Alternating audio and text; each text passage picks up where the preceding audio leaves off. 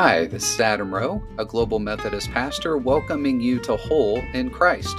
Here we delve into the life-changing essence of God's love, exploring its role in perfecting us and transforming our everyday lives. As we journey together, let's unravel spiritual truths, cultivate personal growth, and discover how we can become whole in Christ. Ready for a transformative experience? Let's get started.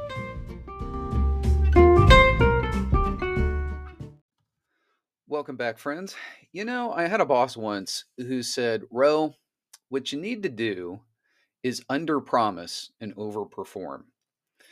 And that has been great advice. I've tried to take that advice throughout my military career and my life, and I find that it generally works pretty well. I mean, if you underpromise, people don't expect much, and then if you overperform, they're impressed that you actually got it done in a manner that was better than you thought you were going to get it done. Well, as I'm thinking about my overpromise of being able to get through Romans, um, in my original ads, I said I was going to be doing I think, 16-day study where I would be posting every day. And, as you're working in a full-time job, as you're in the process of planting a church, which is a real thing, Renewal Methodist Church, I'm beginning to build the online presence, and I'm excited about that.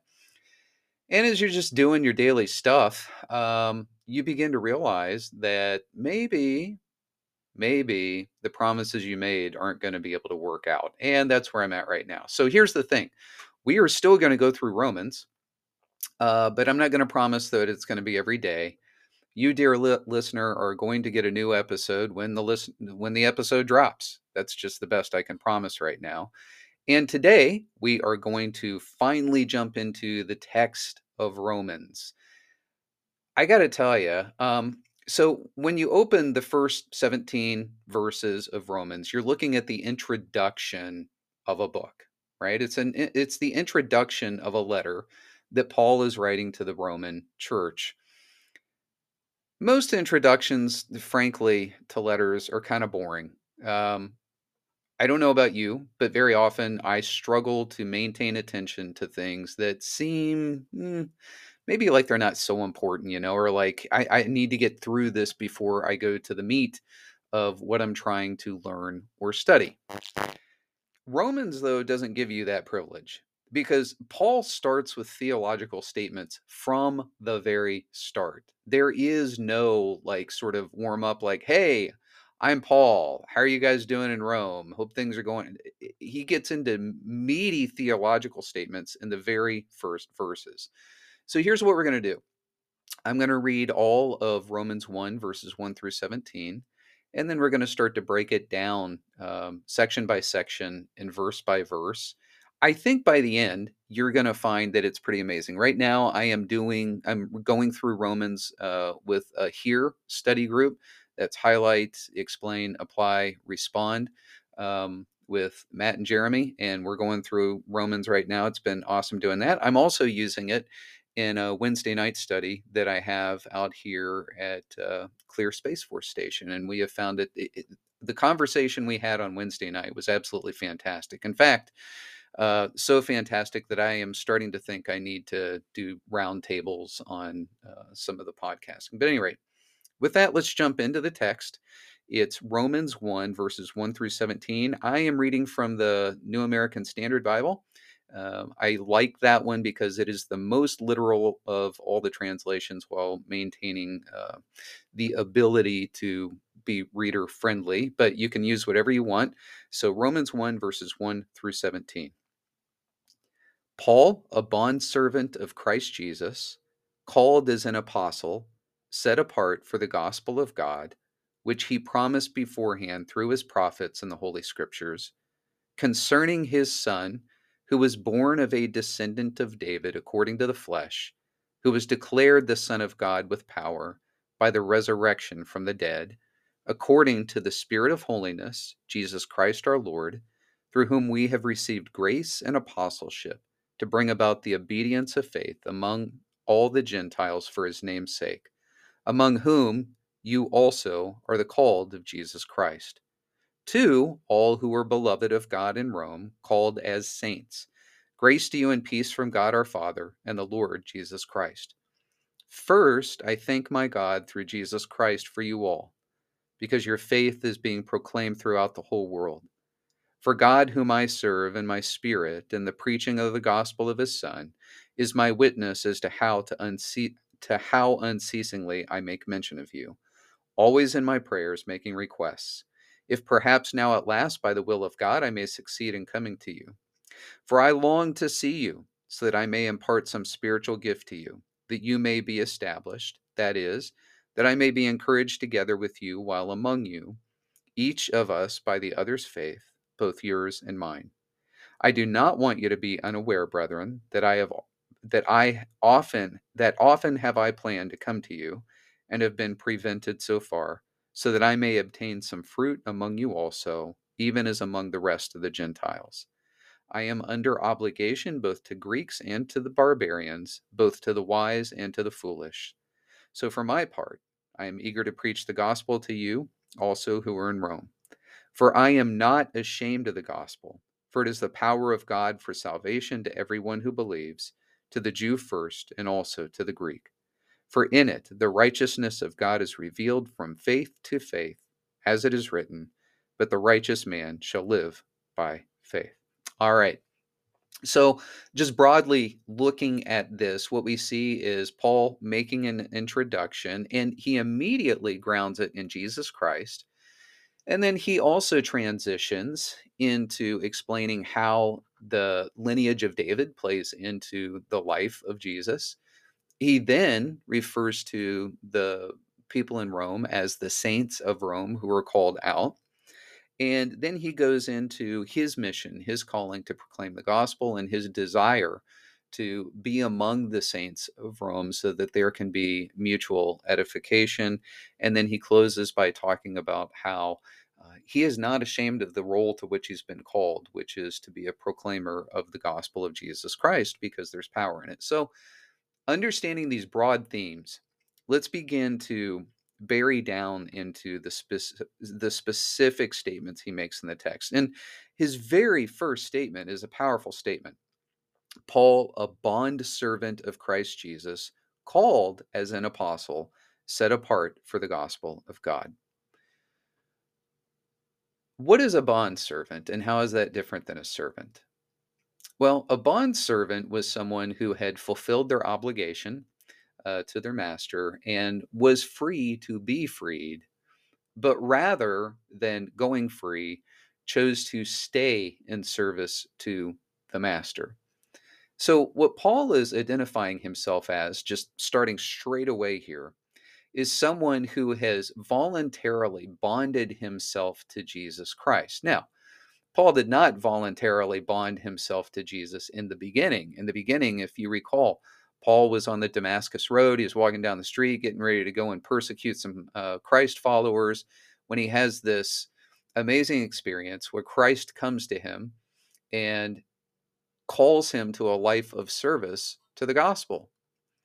So Paul has this conversion experience. He begins this life of faith to the gospel, referring to himself even as one who has given himself up to service to Jesus fully in every way.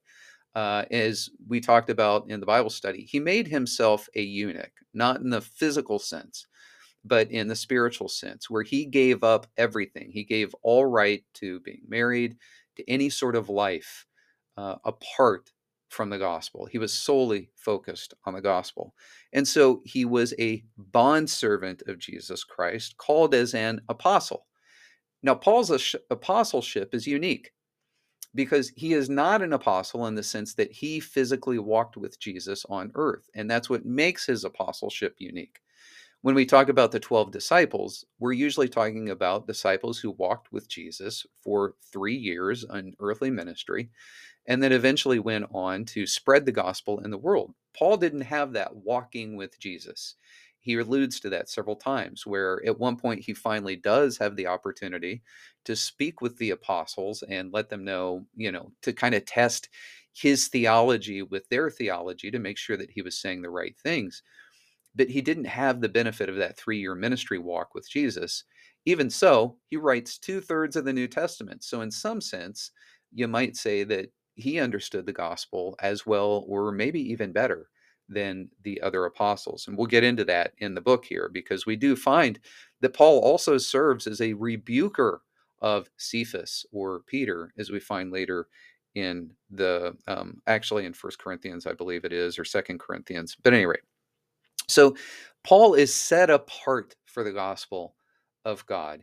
There's an important lesson in that.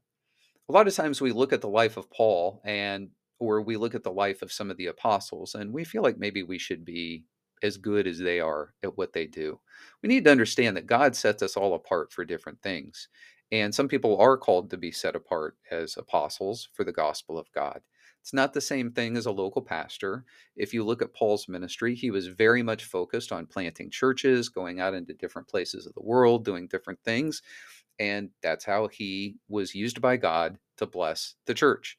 But we all have different blessings. We all have different things that we're called to do.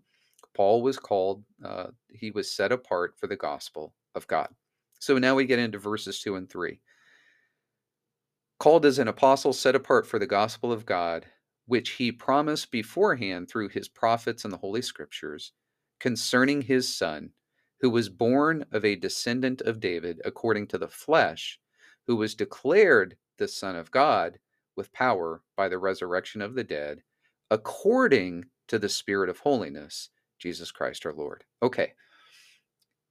Again, we need to keep in our minds who Paul is writing to. Paul is writing to a Roman church where they have both Jew and Gentile.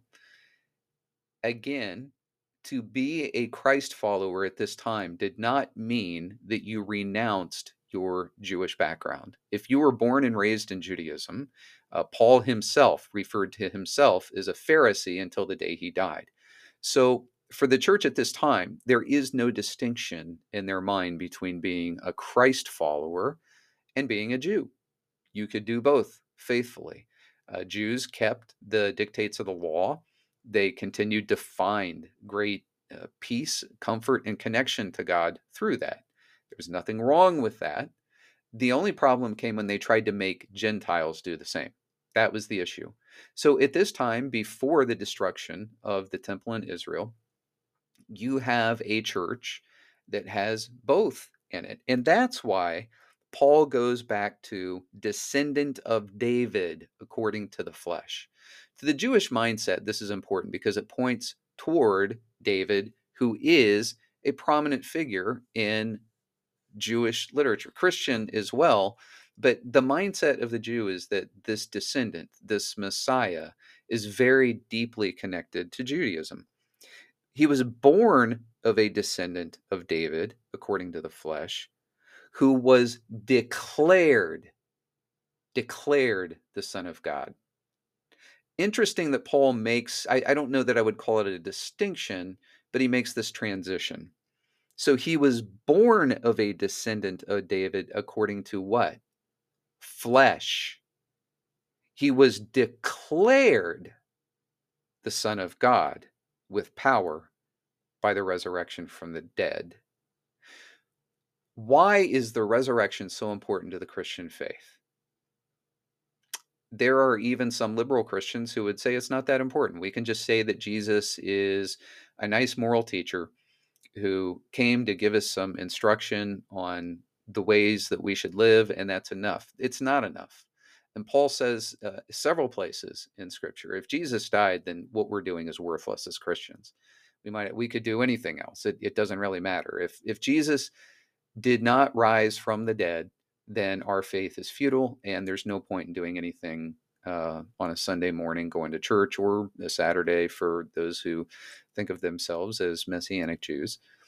There's no purpose to anything that we're doing unless Jesus rose from the dead. Why?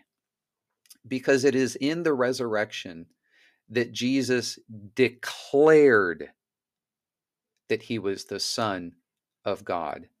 And with that declaration comes authority. Authority is important when we talk about the life of faith. A lot of times I take things back to the military. It's what so much of my background is. When a person receives command, they're given authority with that command. That authority comes with leading, making decisions, guiding. Uh, I mean, I'm not a commander, so it's hard for me to speak to all the things that it comes with, but it comes with authority, right? And you have to have that authority in order for people to know which direction to go. So I'm not a commander. If I go up to an airman and I say something that thoroughly contradicts what a commander has said, that airman's first thought should be, who has the authority to make that command decision, and how is it displayed? Well, in the military, we have change of command ceremonies, a visual distinction where authority is passed from one person to another for command. Well, in the example of Jesus, authority, the way of faith, is declared fully and completely through the resurrection of Jesus. Why? Because he's the only person who has ever, in the history of the world, risen from the dead. Well, except for the ones that Jesus raised from the dead, thinking of Lazarus. But Jesus, in a sense, raised himself from the dead. Nobody does that. That's authority. When there's no outside human interference, there's no doctor, there's no, he's not getting the paddles put on him and being brought back to life. He's in the tomb, he's dead, and then he's resurrected. Now, if you see a resurrected Jesus, you can assume that the authority with which he speaks is a truthful authority because he has done something nobody else has done. And the very thing that religious skeptics will point to as unbelievable is the very place where we find authority. Because as Christians, we acknowledge, yeah, absolutely. People aren't normally resurrected. We don't tend to find people who come back from the dead. Once they're dead, except for Jesus. Jesus alone declared his authority, and he was declared the Son of God with power by the resurrection from the dead. According to what? The Spirit of holiness, Jesus Christ our Lord. And it is through this Spirit of holiness that Jesus passes down his authority. So at the day of Pentecost, the church receives the Holy Spirit, and with that Holy Spirit comes authority to declare on behalf of God. We read in verse 5, through whom we have received grace and apostleship to bring about the obedience of faith among all the Gentiles for his name's sake, among whom you are also the called of Jesus Christ. So it's interesting. In our Bible study on Wednesday, we looked up the reference to Gentiles. And the word that's used there, which I forgot to write down and I'm not going to get into right now, but the word that was used there can be more universal. It can be more nations. And some of you in your translations might actually read nations. But this was particular. The way that the word is used is only used one time in Scripture, and it is specific to non-Jewish nations. So, in other words, you would tend to find this word used in a way that speaks to the nations that are not Jewish. It's not that it's not saying nations, it's just that it's saying nations in a particular context that doesn't include the Jewish fold. Now, Jews are included, but keep in mind, Paul is writing to a mostly Jewish audience, so he doesn't need to reiterate that. But what does he focus on here? Obedience of faith. The obedience of faith. And Paul is getting ready here and starting in verse 18 to talk about disobedience of faith, but he wants to focus on obedience of faith in this passage. Why? The Holy Spirit's authority and power comes not just with forgiveness, but also the power to overcome sin, the power to overcome brokenness. Forgiveness is important. But we in the Western church, particularly in Protestant traditions, have tended to receive a truncated gospel where it's presented as if the gospel is designed only to forgive us of our sins and to after that it's almost like it becomes kind of therapeutic, really. This is one of the problems I have with churches that only focus on topical types of sermons. um, when you start with a topical sermon, you by necessity start introducing a lot of worldly wisdom rather than pure biblical wisdom, because you start with the topic and then you'll usually bring the Bible into it. It's not that you don't bring the Bible into it at all. And you probably have a lot of worldly wisdom.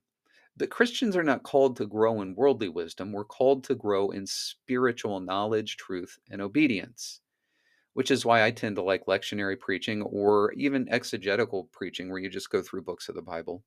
I'm not opposed to topical preaching, but it should be, in my opinion, something that is not the norm. It's something that you do from time to time, usually in summer months because they're slower then. But anyway, rabbit trail. Sorry, ADHD struck again. um, Obedience of faith. As I've been working with others on this plant for Renewal Methodist Church, it's going to be in the Phoenix West Valley. We're still looking for locations, but we're starting to get things established. I'm really, really excited because one of the things that we've determined is that we're going to focus the church not just on the social, not just on kind of the therapeutic, but really focusing on that Wesleyan holiness, calling people to obedience of faith. Not because we're better than everybody else, but because we're sinners like everyone else. And we're not content just to kind of look at our sin and say, well, that's okay. No biggie. We got grace. We do have grace, but we don't want to abuse grace. And we want that grace and apostleship, as Paul says in verse 5. We have received grace and apostleship to bring about the obedience of faith. The purpose of grace and apostleship is to bring about the obedience of faith. And where do we find that obedience? In the words of Scripture. Among whom? The obedience of faith among all the Gentiles for his name's sake, among whom you also are the called of Jesus Christ. You also are the called of Jesus Christ. What did Jesus call us to? The obedience of faith. He does it with grace. He does it with those apostles who come and speak the word to us. He gives us the authority of the apostolic faith to lead us to the obedience of faith. Now, friends, that's only the first 5 verses. I could stop right here and probably wait to go to the next one, but I'm not going to do that. And the rest won't take quite as long. But do you see that in that first um, paragraph, there's a lot there, a lot of theology, and it calls us to some questions for our own lives. What does it mean for me to be a bondservant of Jesus Christ? Because we are all called to be bondservants. It doesn't mean we're all going to be apostles like uh, like Paul, but we are all called to be bondservants. We are all called to generate our rest, our peace, our faith, and our obedience, and the authority that we have to share the gospel. All of that comes from the resurrection of Jesus. And it is all designed to bring us to an obedience of faith. And now Paul makes the pivot in verse 7 to all who are beloved of God in Rome, called as saints. Called as saints. Grace to you and peace from God our Father and the Lord Jesus Christ. It's almost like, well, thanks, Paul. You just gave us a theological treatise now. Treatise. Now you're saying hi to the beloved of God in Rome, called as saints. Now, here's what I want you to hear in this. This is so important. Paul is getting ready, for lack of a better phrase, to rip the Romans a new one throughout the first 3 chapters. But notice how he speaks of them starting. They are the beloved of God. and they are called as saints. It's as if Paul is reminding them of their identity before reminding them of their sin and reminding them not to judge the Gentiles because they are indeed a very sinful people. But that is not their identity. And this is so important. It's such a challenge in the walk of the Christian faith. In the walk of faith, we tend to struggle with this idea that if we are struggling in sin, that we are cut off from God.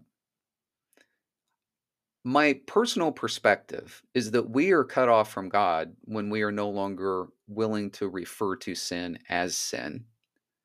But we are not cut off from God when we are continuing to struggle and wrestle out sin. Or as Paul says, we are working out our salvation with fear and trembling.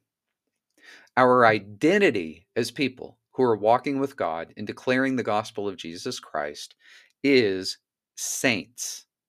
We are called as saints.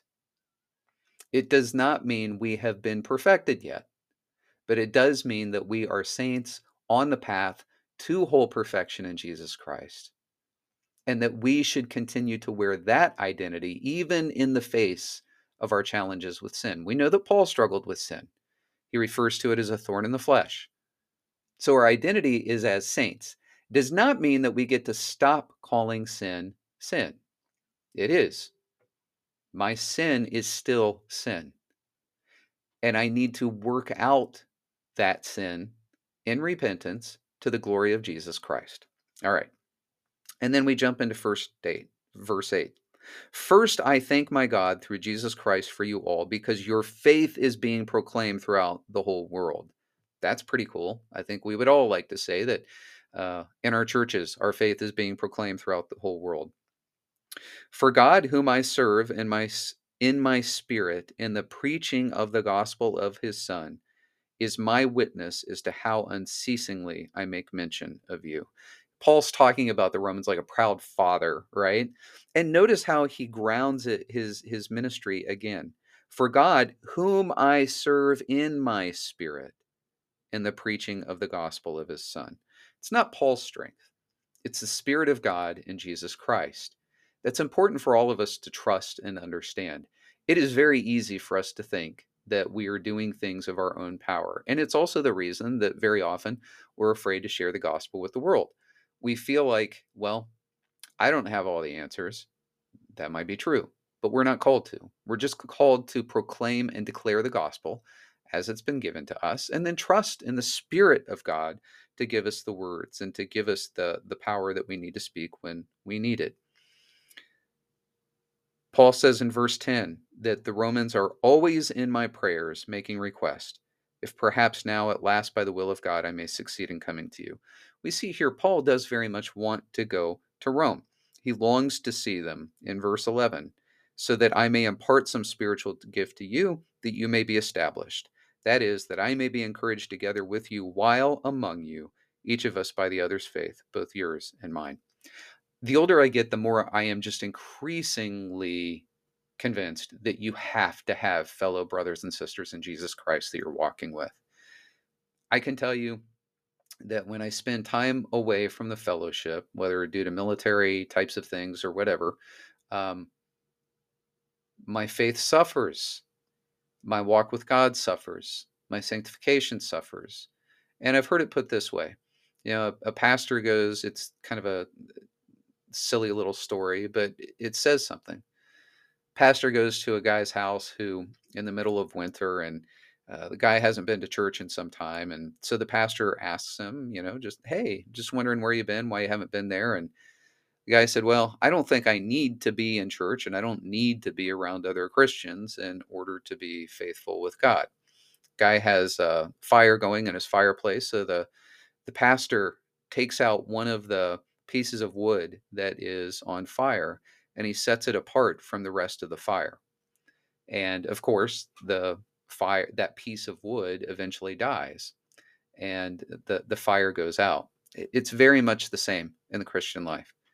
When I have my Bible studies on Wednesday with Matt and Jeremy, And then when I have my Bible studies on Wednesday with the other group here at the Space Force Station, I feel re-energized and reinvigorated. It's that shot in the arm that you need, whether it's at the worship service or at the Bible study or in service. And one of the pastors I very much admire, his name is Lynn Winters. He's the pastor of Cornerstone Christian in Chandler, Arizona. Great church if you live in that area. But he said, he recommends everybody submit at least 3 hours a week to life among other believers. Pardon me, um, among other believers. So what he recommends is one by one by one equals one. 1 hour in worship each week, 1 hour in a small group or Bible study. Usually in most churches, you can get that knocked out on a Sunday morning, right? You got your 2 hours right there. And then 1 hour in service to the church so that you can serve other believers. I would add one more one to that. I would also say 1 hour a month, at least, in service to the community. But any rate, that fellowship of believers is so central to what it means for us to be encouraged, to mature, and to serve. And we need all of those aspects. And we see in Paul all of those things. He is regularly worshiping wherever he goes. He tries to find people that he can worship with. He goes and shares the word of God with people, and he's always serving. Uh, I don't know, maybe Paul was a little more burned than learned, but we need all of those facets in our lives. So, Paul longs to see the Romans because he very much wants to connect with them. He wants to share fellowship with them, hear what's happening in their lives, hear how they're growing in faith, and he wants to be able to give them a gift as well. Then we jump down to verse 13. I do not want you to be unaware, brethren, that often I have planned to come to you and have been prevented so far, so that I may obtain some fruit among you also, even as among the rest of the Gentiles. I am under obligation both to Greeks and to barbarians, both to the wise and to the foolish. So, for my part, I am eager to preach the gospel to you also who are in Rome. Paul really views himself as sort of a universal pastor. Actually, I Paul reminds me a lot of John Wesley, the founder of Methodism. And John Wesley, because of what he was preaching, got kicked out of all kinds of churches in England. Nobody wanted him there. So Wesley just went wherever he had to go in order to do it. He would do it out in the middle of a field. He'd do it anywhere and everywhere. He often said, "The world is my parish. I preach wherever I go." That's Paul. Paul doesn't care where he's at. He truly becomes all things to all people in order to share the gospel of Jesus Christ with them. And so he's also eager to go to Rome, just like he'd be eager to go anywhere else to share the gospel. He just has this fire, this zeal, this desire to share the gospel with the world around him. And then finally, Paul gets to verse 16, which is a pivotal verse. And for those of you who have already liked the Renewal Methodist page, this is the one I posted today. For I am not ashamed of the gospel, for it is the power of God for salvation to everyone who believes, to the Jew first, and also to the Greek. Why are we ashamed of the gospel? Why is it so hard sometimes for us to share the gospel? Well, it's because I think we don't believe there's real power in it. And if you don't believe there's power in the gospel, then you feel like you're not going to have answers. You feel like you're going to come across judgmental. You feel like you're just going to be able to struggle. You're just going to struggle to be able to share it well. But here's the thing. The power of the gospel is not my power. It's not your power. It's not Paul's power. It's the power of God. It's the power of God for salvation to everyone who believes, to the Jew first and also to the Greek. I often say that our job is simply to proclaim the gospel that we have been given in Jesus Christ. The rest is God's work, and He'll do it as He sees fit, when He sees fit to do it. We may not see immediate results as we're having the conversation with the other person. We might get an immediate repentance and a desire to start following Jesus. We might get, nah, I'm not really into that. That's not for me. Don't want that. But it's not our gospel. It's God's gospel. And so we share it with anyone and everyone where God calls us to and when the opportunity presents. And then we just share it. And then in verse 17, for in it the righteousness of God is revealed from faith to faith, as it is written, but the righteous man shall live by faith. When we share the gospel, it's not just faith that we're receiving, it's faith that we're giving out. And when we give that out to other people, when we share the gospel with people, that is an act of faith that God is going to work in the way that He chooses to work in that moment, and He's going to use us as vessels. It's sort of like giving yourself up to the gospel and allowing yourself as a bondservant, as Paul refers to it, as a bondservant to be used to share the gospel with another person and to have faith that God is going to work in that, even if you're not sure how. It's trusting in the promise of God through the gospel that He's going to do the work that He needs to do. So, friends, that takes us through verses 1 through 17. As promised, it's not going to be every single day, or as mentioned, it's not going to be every day, but it will at least be once a week that I work through Romans with you. So I can promise that. I look forward to it. I love doing this. I think Romans is just an amazing book, as we've already seen in the first 17 verses.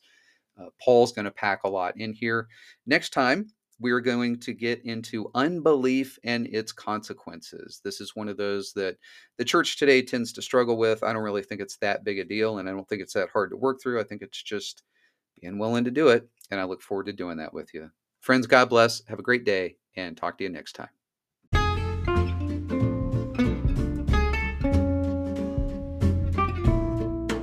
Thanks for joining us today. We deeply value your support, and we're always eager to hear your thoughts. Please feel free to leave a comment about today's episode, and if you have any prayer requests, we'd be honored to bring those before God with you. Remember, if you're finding value in our conversations, we'd appreciate it if you could rate us and subscribe to stay updated on all our upcoming episodes. Thank you for being part of our community, and may you be richly blessed in your journey with Christ.